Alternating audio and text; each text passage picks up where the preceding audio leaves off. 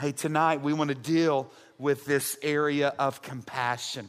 Now, I don't know about you, but there are some messages that are preached that are easy to preach, and then there are some that are like, dadgummit, do I really have to share that? Out of all the things in Scripture, Lord, do we really need to camp out there? Well, tonight is one of those messages, compassion.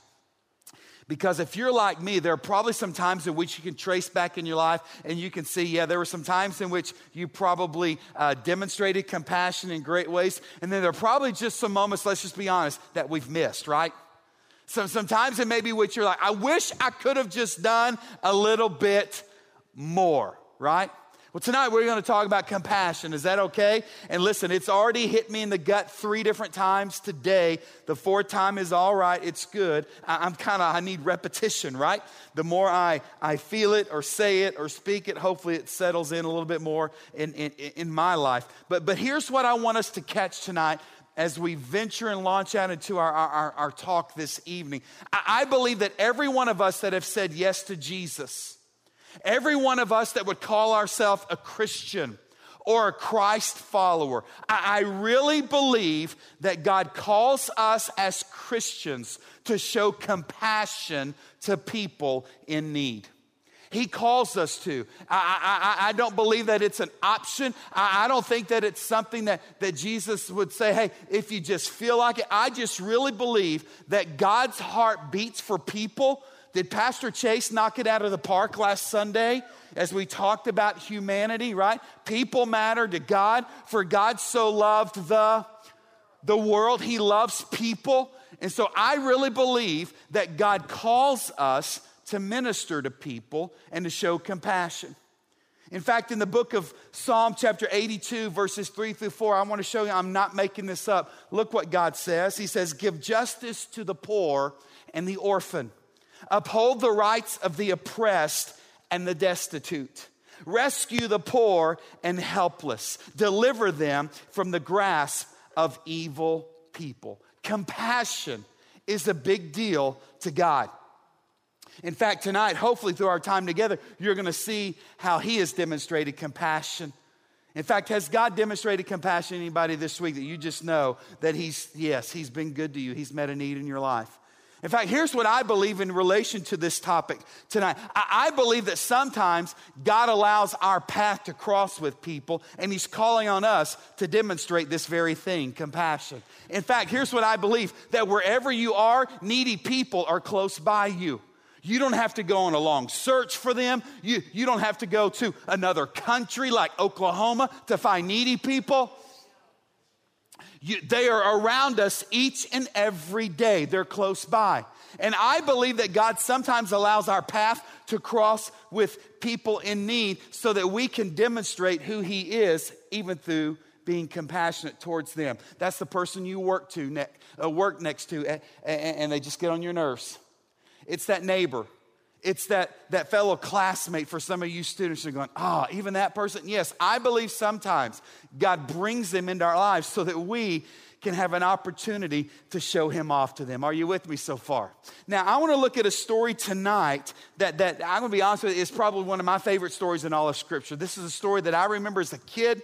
There wasn't some cute little song that we used to sing about this, but it was just a great story to me growing up. And it's a story that probably many of you are familiar with, but I believe that it speaks to the heart of God in relation to compassion. I'm going to read tonight from Luke chapter 10, the story of the Good Samaritan. How many of you have heard the story of the Good Samaritan? Yeah. Okay, it's and for some today said, I've never heard this. So I'm glad if you've not heard this, I'm glad you're here. You're going to hear a really great story from the Word of God tonight. Now, before I begin reading in verse 30 is where you pick the story up in Luke 10, I want to give you some verses prior to verse 30 that I think are so important for us as we set the table. Okay, I like to call this bonus Bible time, all right? Anybody have a problem with me reading scripture that aren't in my notes? Okay, good. You can never have enough. Does anybody read the Bible in this place? All right, 7. Good, here we go. Let me just kind of share with you something happening before I get to verse 30 in the parable of the Good Samaritan. One day, it says in Luke 10:25, an expert in religious law stood up to test Jesus by asking him a question. A lawyer. Any lawyers present tonight? We had one this morning and we flogged them afterwards. And I don't know if they'll be back. No, he was one of our elders, actually. We need him. But one day an expert in religious law stood up to test Jesus by asking him a question. Lawyers ask questions, don't they? They ask good questions, and they're especially clever and they're crafty. This guy asked Jesus, "Teacher, what should I do to inherit eternal life?" And Jesus replied, "Well, what does the law of Moses say? How do you read it?" Now, this gentleman was probably very well schooled and versed in the law of Moses. He probably could quote it and recite it as many good Jewish boys could back in the day. And so he didn't, I don't think, have to pause when Jesus said, "Hey, what does the law of Moses say?" The man answered, "You must love the Lord your God with all your heart, all your soul, all your strength, and all your mind. And the second is love your neighbor as yourself." We've probably heard those two before, right? Love your neighbor as yourself. "Right," Jesus told him, "you're right. Do this and you will live." Now, this is a lawyer, and so he's not satisfied with that. He's going to continue to push the envelope. He's going to ask another question about, that's just how they work, right? And so this lawyer does that. The man wanted to justify his actions, and so he asked Jesus, "Who is my neighbor? Who is my neighbor?" And so beginning in Luke chapter 10, verse 30, Jesus then goes into this story about a good Samaritan. Look what he said. Jesus tells a story. He says, a Jewish man was traveling on a trip from Jerusalem to Jericho. This was a distance of about 13 miles between the two cities. And he's attacked by bandits. This stretch of highway between these two cities was notorious for thieves and bandits, people being robbed and mugged and just accosted along this highway. They stripped this man of his clothes, they beat him up, and they left him half dead beside the road. By chance, there was a priest that came along. Praise God, right?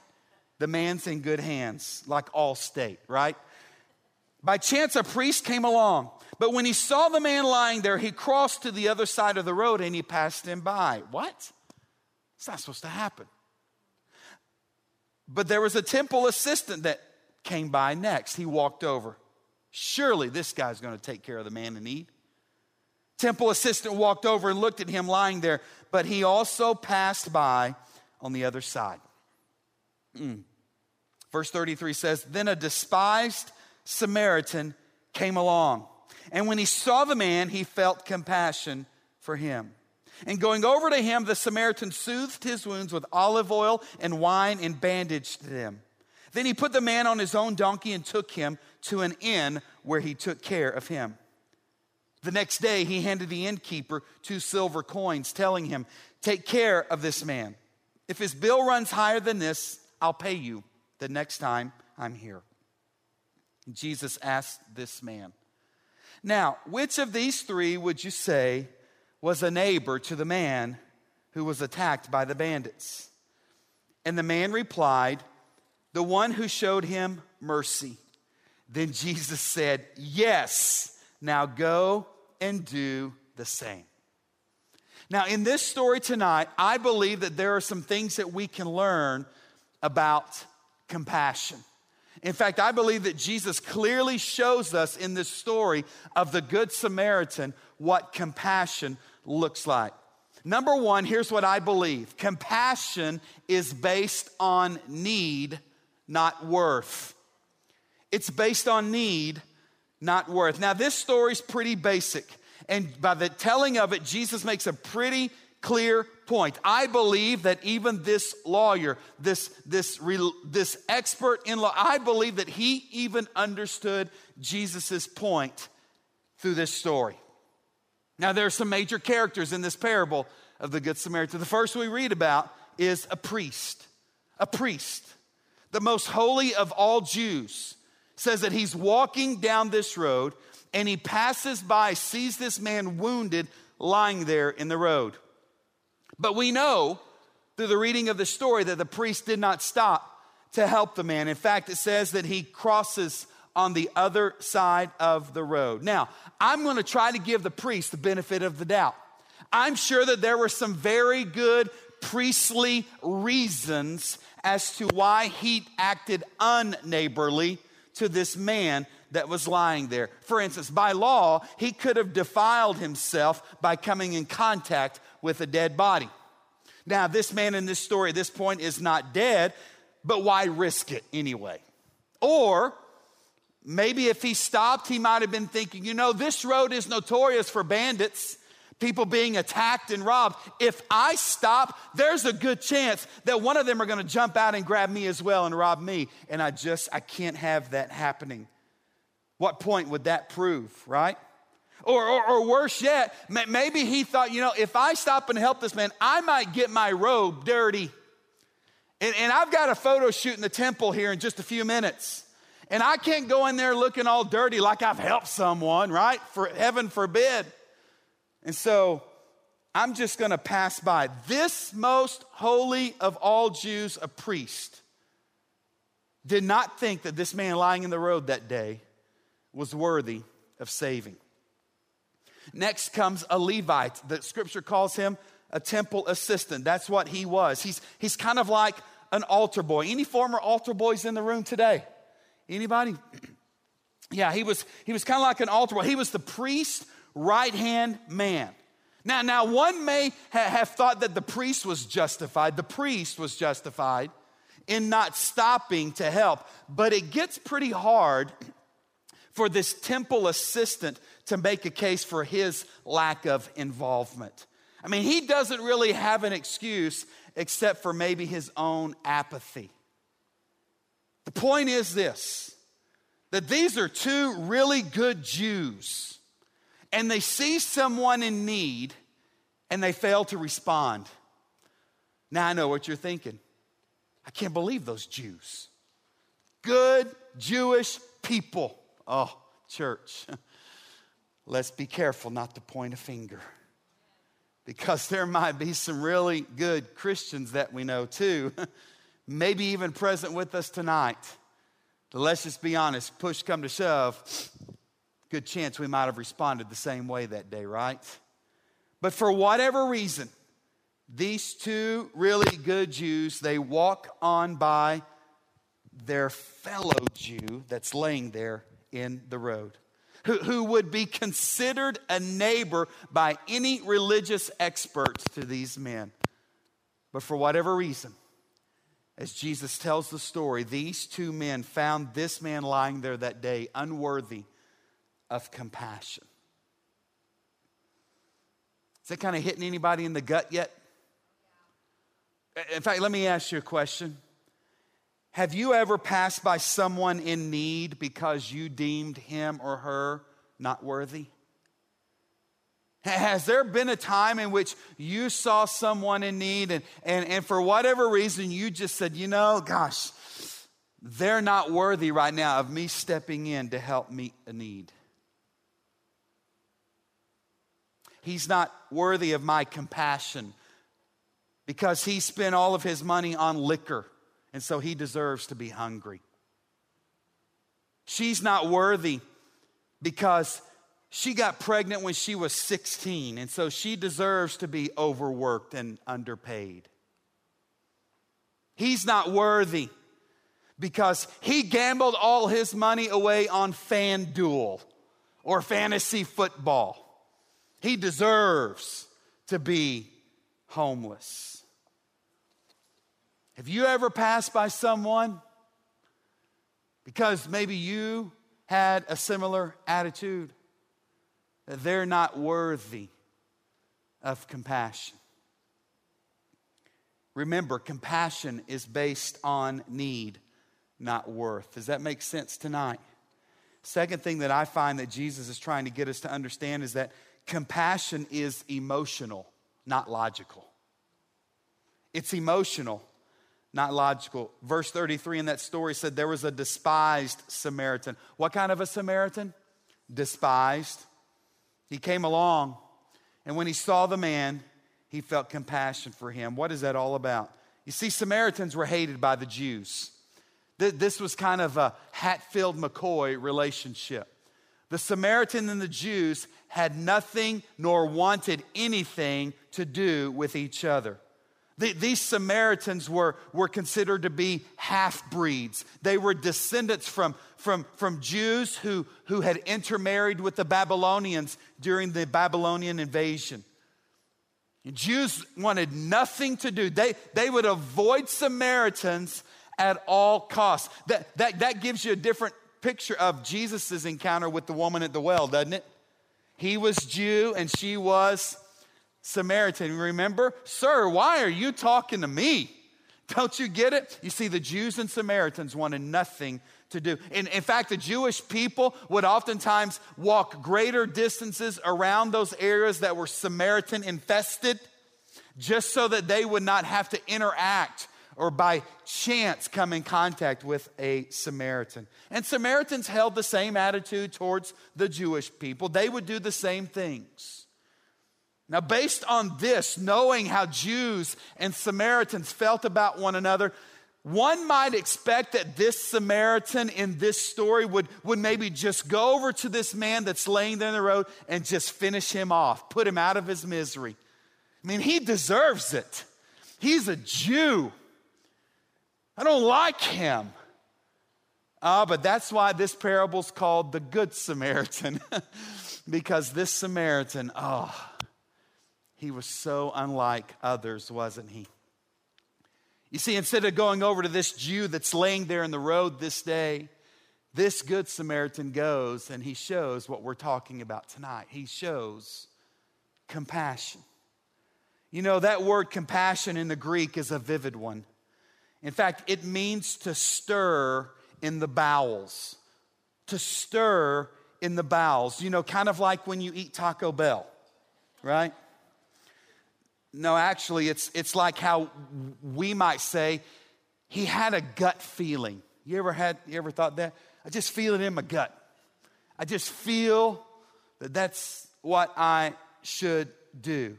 That there's no logical reason why the Samaritan would help this Jewish man out. He just had that feeling in his gut that he needed to. Has this ever happened to you? You ever been at a stoplight and looked over and there they are standing on the street corner, someone holding up a sign saying homeless or traveling or anything will help, loose change accepted or anything like that? You ever seen those people? Kind of panhandling is a term that we use, or begging at the street corner. Does that kind of throw any of you guys kind of in a lurch as to what you should do when you see that? I mean, how do you feel when you encounter someone on the side of the road begging? Do you? I do. Do you ever wonder what you should do in that moment? Anybody? Okay, great. Thank you. I thought it was just me with the problem. I mean, do you help them? Or by helping them, am I just enabling them? And man, I would debate with myself, and I'm just sitting there, oh Lord, can you please make this light turn green quickly? Don't make eye contact. Kids, don't look. Don't look, kids. What do you do? I mean, there's just no logical answer to this dilemma. Well, I finally found some peace with this problem when I realized that there isn't a logical solution. There's no across the board, black and white answer. And so here's what I learned to do. I learned to follow my gut. I learned just to follow that gut feeling. Sometimes my gut feeling told me that I should help. Other times my gut feeling was that I shouldn't. And you know, you simply can't respond to every plea for help. You ever tried to do that? You just can't.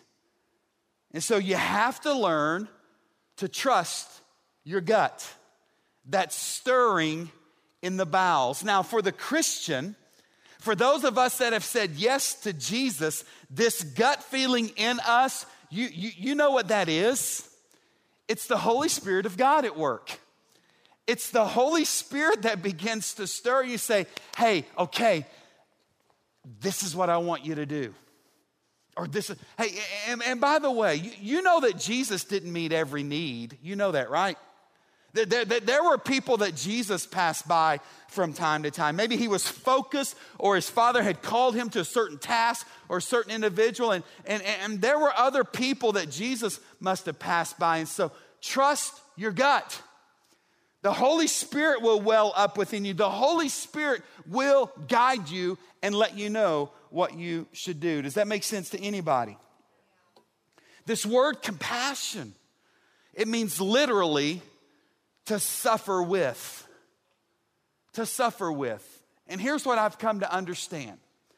God is not calling you to fix people's problems, but to come alongside and enter into their suffering with them. You see, compassion is more than just throwing your time or throwing money at a problem. For me, that's freeing because it means that I don't have to have all the answers. And I don't have to provide the solution. And I don't have to feel guilty because I can't help everyone everywhere. But I can suffer with them. I can come alongside and enter into their suffering with them, can't I? For instance, I have a solution and I can't solve cancer, but I can suffer with and come alongside cancer victims. I don't have the problem or the answer for the abused in our culture or people that are hungry and poor. But church, listen, I can suffer with them and come alongside and try to enter their world, can't I? I don't have the solution or the answer for the orphaned. In fact, it drives me crazy why with so many kids who don't have a mom and dad, why in the world do we make it so difficult? Why?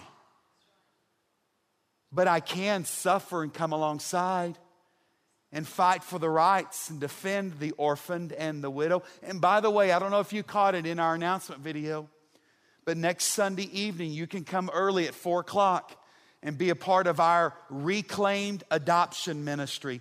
As they're going to gather, I'm telling you, it is so exciting what God's doing through this church with fostering and adopting children. So many families in our church are answering this call. I can't solve that issue, but maybe some of you can come alongside. We can suffer with, can't we, and enter into their world? I can't solve the problem or I don't know what the solution is for the club dancer, but we can be compassionate towards them. Those that are incarcerated. You see what I'm saying? That's compassion. It's compassion. God's not calling us to fix people's problems, church, but He's calling us to enter into their suffering with them. Does that make sense? I can feel compassion even if I can't solve the problem. Third thing I want us to see tonight is this. Compassion does something. Compassion. Now, the priest and the Levite in this story of the Good Samaritan, they could have said, I'm a compassionate person. But by their actions this day, would you call them compassionate? No. Why? They didn't do anything. But yet this Samaritan, this despised Samaritan, does something. In verse 34, it says, going over to him, the Samaritan soothed his wounds with olive oil and wine, and he bandaged them. And he put the man on his own donkey and took him to an inn where he took care of him. You see, here's the deal. This Samaritan, the Good Samaritan, saw a need, and he had a gut feeling that he should do something about it. You see, that's the big difference between being sympathetic and being compassionate. Compassion moves you to do something. This Samaritan doesn't just pass by on the other side. We read in the story, he moved toward the injured man. Church, can I tell you something? It's not enough for us just to have a great sermon on being compassionate and for us just to make t-shirts and say, hey, we're compassionate. No, we must move towards people in order to express compassion. Are you with me? It's not something that just mystically happens. It's going to require and take a concentrated effort. And oh, by the way, you need to know something. Compassion is oftentimes inconvenient. It's hard sometimes.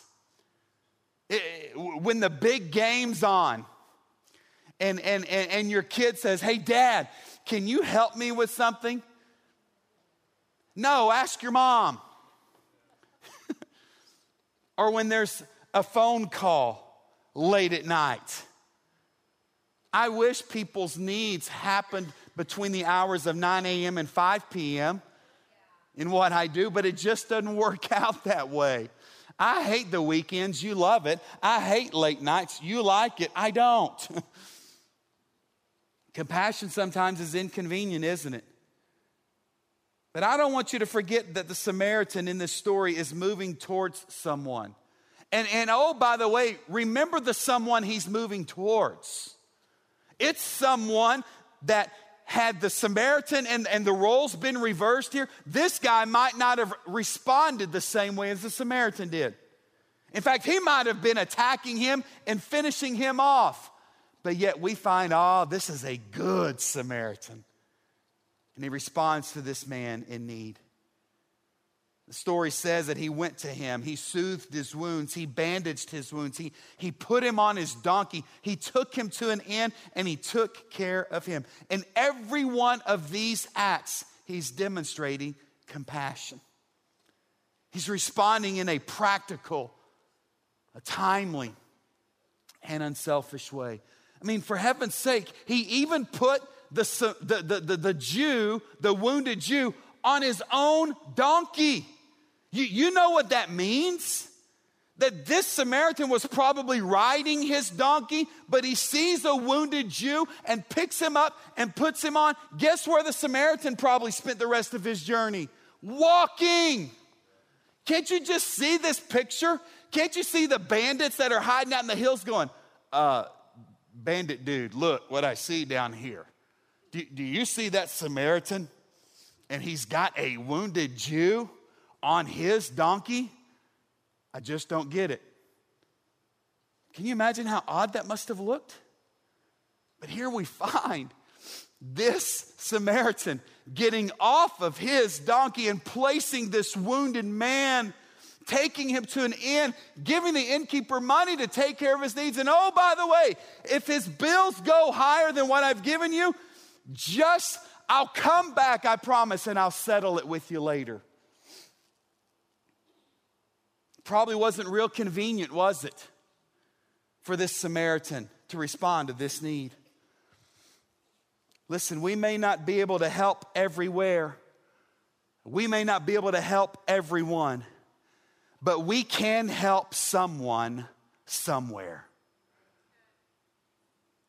In fact, if I could just make it real clear and simple to you, I'm a simpleton. I really am. And can I just speak direct and freely to you tonight? Here's what I think the parable of the truth behind this parable is. Get off your donkey and do something. That's it. Get off your donkey and do something. In fact, I just wish that that's all Jesus would have said to that lawyer that day. Just get off your donkey and do something. Whew. Last thing tonight is this. You guys are awesome. You're so much better than the morning crowds. Compassion costs something. Compassion costs something. Verse 35, the next day he handed the innkeeper 2 silver coins, telling him, take care of this man, and if his bill runs higher than this, I'll pay you the next time I'm here. Hey, what kind of innkeeper does that? Just kind of lets a dude operate on credit like that. You know, when you check into a hotel somewhere, you leave a credit card, right? And if you try to bolt without paying, they've already got your stuff. This kind of speaks to the integrity and character of the Samaritan, doesn't it, as well? That somehow this innkeeper trusted him, knew him well enough that he would say, hey, bro, your name is good. Whatever it takes for me to take care of this wounded Jewish fella, I know that you'll make it right. But make no mistake about it. If we say we believe in compassion, if we say we're going to be compassionate people, it's going to cost something. Many of us, I know, would just rather give our time, or if we don't have time, some of us would just rather give our money. And that makes us feel good, and it should. We did something, right? But this Good Samaritan gave his time and his money. You could say that this Samaritan gave his life for this injured man. You know, it reminds me of another man that we read about in the Bible that went above and beyond to help hurting, dying people. His name is Jesus. And the people that Jesus came to help were people like you and like me. You see, Jesus didn't just see that we were hurting or in need, and Jesus didn't just pray to his Father in heaven to send someone else to deliver us from our misery. Jesus didn't just say, hey, God, listen, I've got 12 guys that I've been discipling and kind of raising them up to try to act like me, to try to emulate me. Hey, listen, this might be a good test for one of the 12. Why don't you just use one of them maybe to go and save the world? No. You see, God demonstrated his love through Jesus. You see, Jesus took action. And he didn't just pray about it and he didn't just think about it. He didn't call a committee meeting together to see what they should do. He took action and did something about it, didn't he? Romans chapter 5, verse 8, it's a long verse in the Message. I would encourage you to read verses 6 to 8, but I love what verse 8 says. God demonstrated his love for us in that while we were still what? Sinners. You know what that means? Wretched, dirtbags, unworthy. While we were still that, Christ died for us. He took action. You and I had done nothing to deserve that, but yet it speaks of God's great love for us. If you're here tonight and you think you're unworthy, stop it, because you are worthy of a great God in heaven's love. And you could do nothing to save yourself. This Jewish man laying on the side could do nothing to save himself. But we might say that Samaritan in the story represents Jesus, who came to our rescue. And he picked you up. And he bandaged your wounds. And he took care of you and has given you a chance to live. You see, that's how much God loves you. And that's the type of step and action that Jesus took for you. And so, church, listen, it's really simple for me that if I call myself a Christian, I'm called to a life of compassion. And listen, it's time for all of us to get up off of whatever we're sitting on and to help somebody if we're going to call ourselves a Christian. Because that's what Christ has done for us.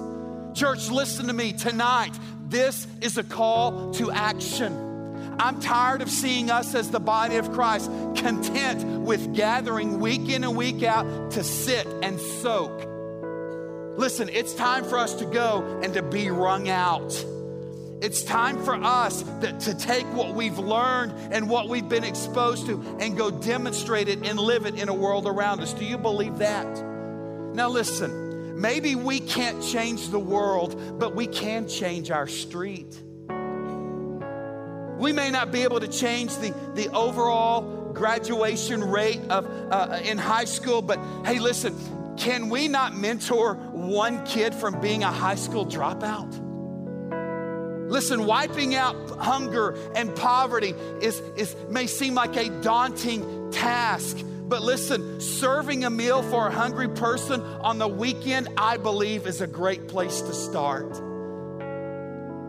If enough of us got up off our donkeys, determined to be a part of this solution, to address the needs of other people and their problems, listen, I believe that God could work through us to stop this downhill slide of so many people. And so tonight, I'm just inviting you, I'm asking you, inviting you, not just inviting you to this life of service, I'm inviting you to get a life through service, through meeting the needs and being compassionate people to a world around us.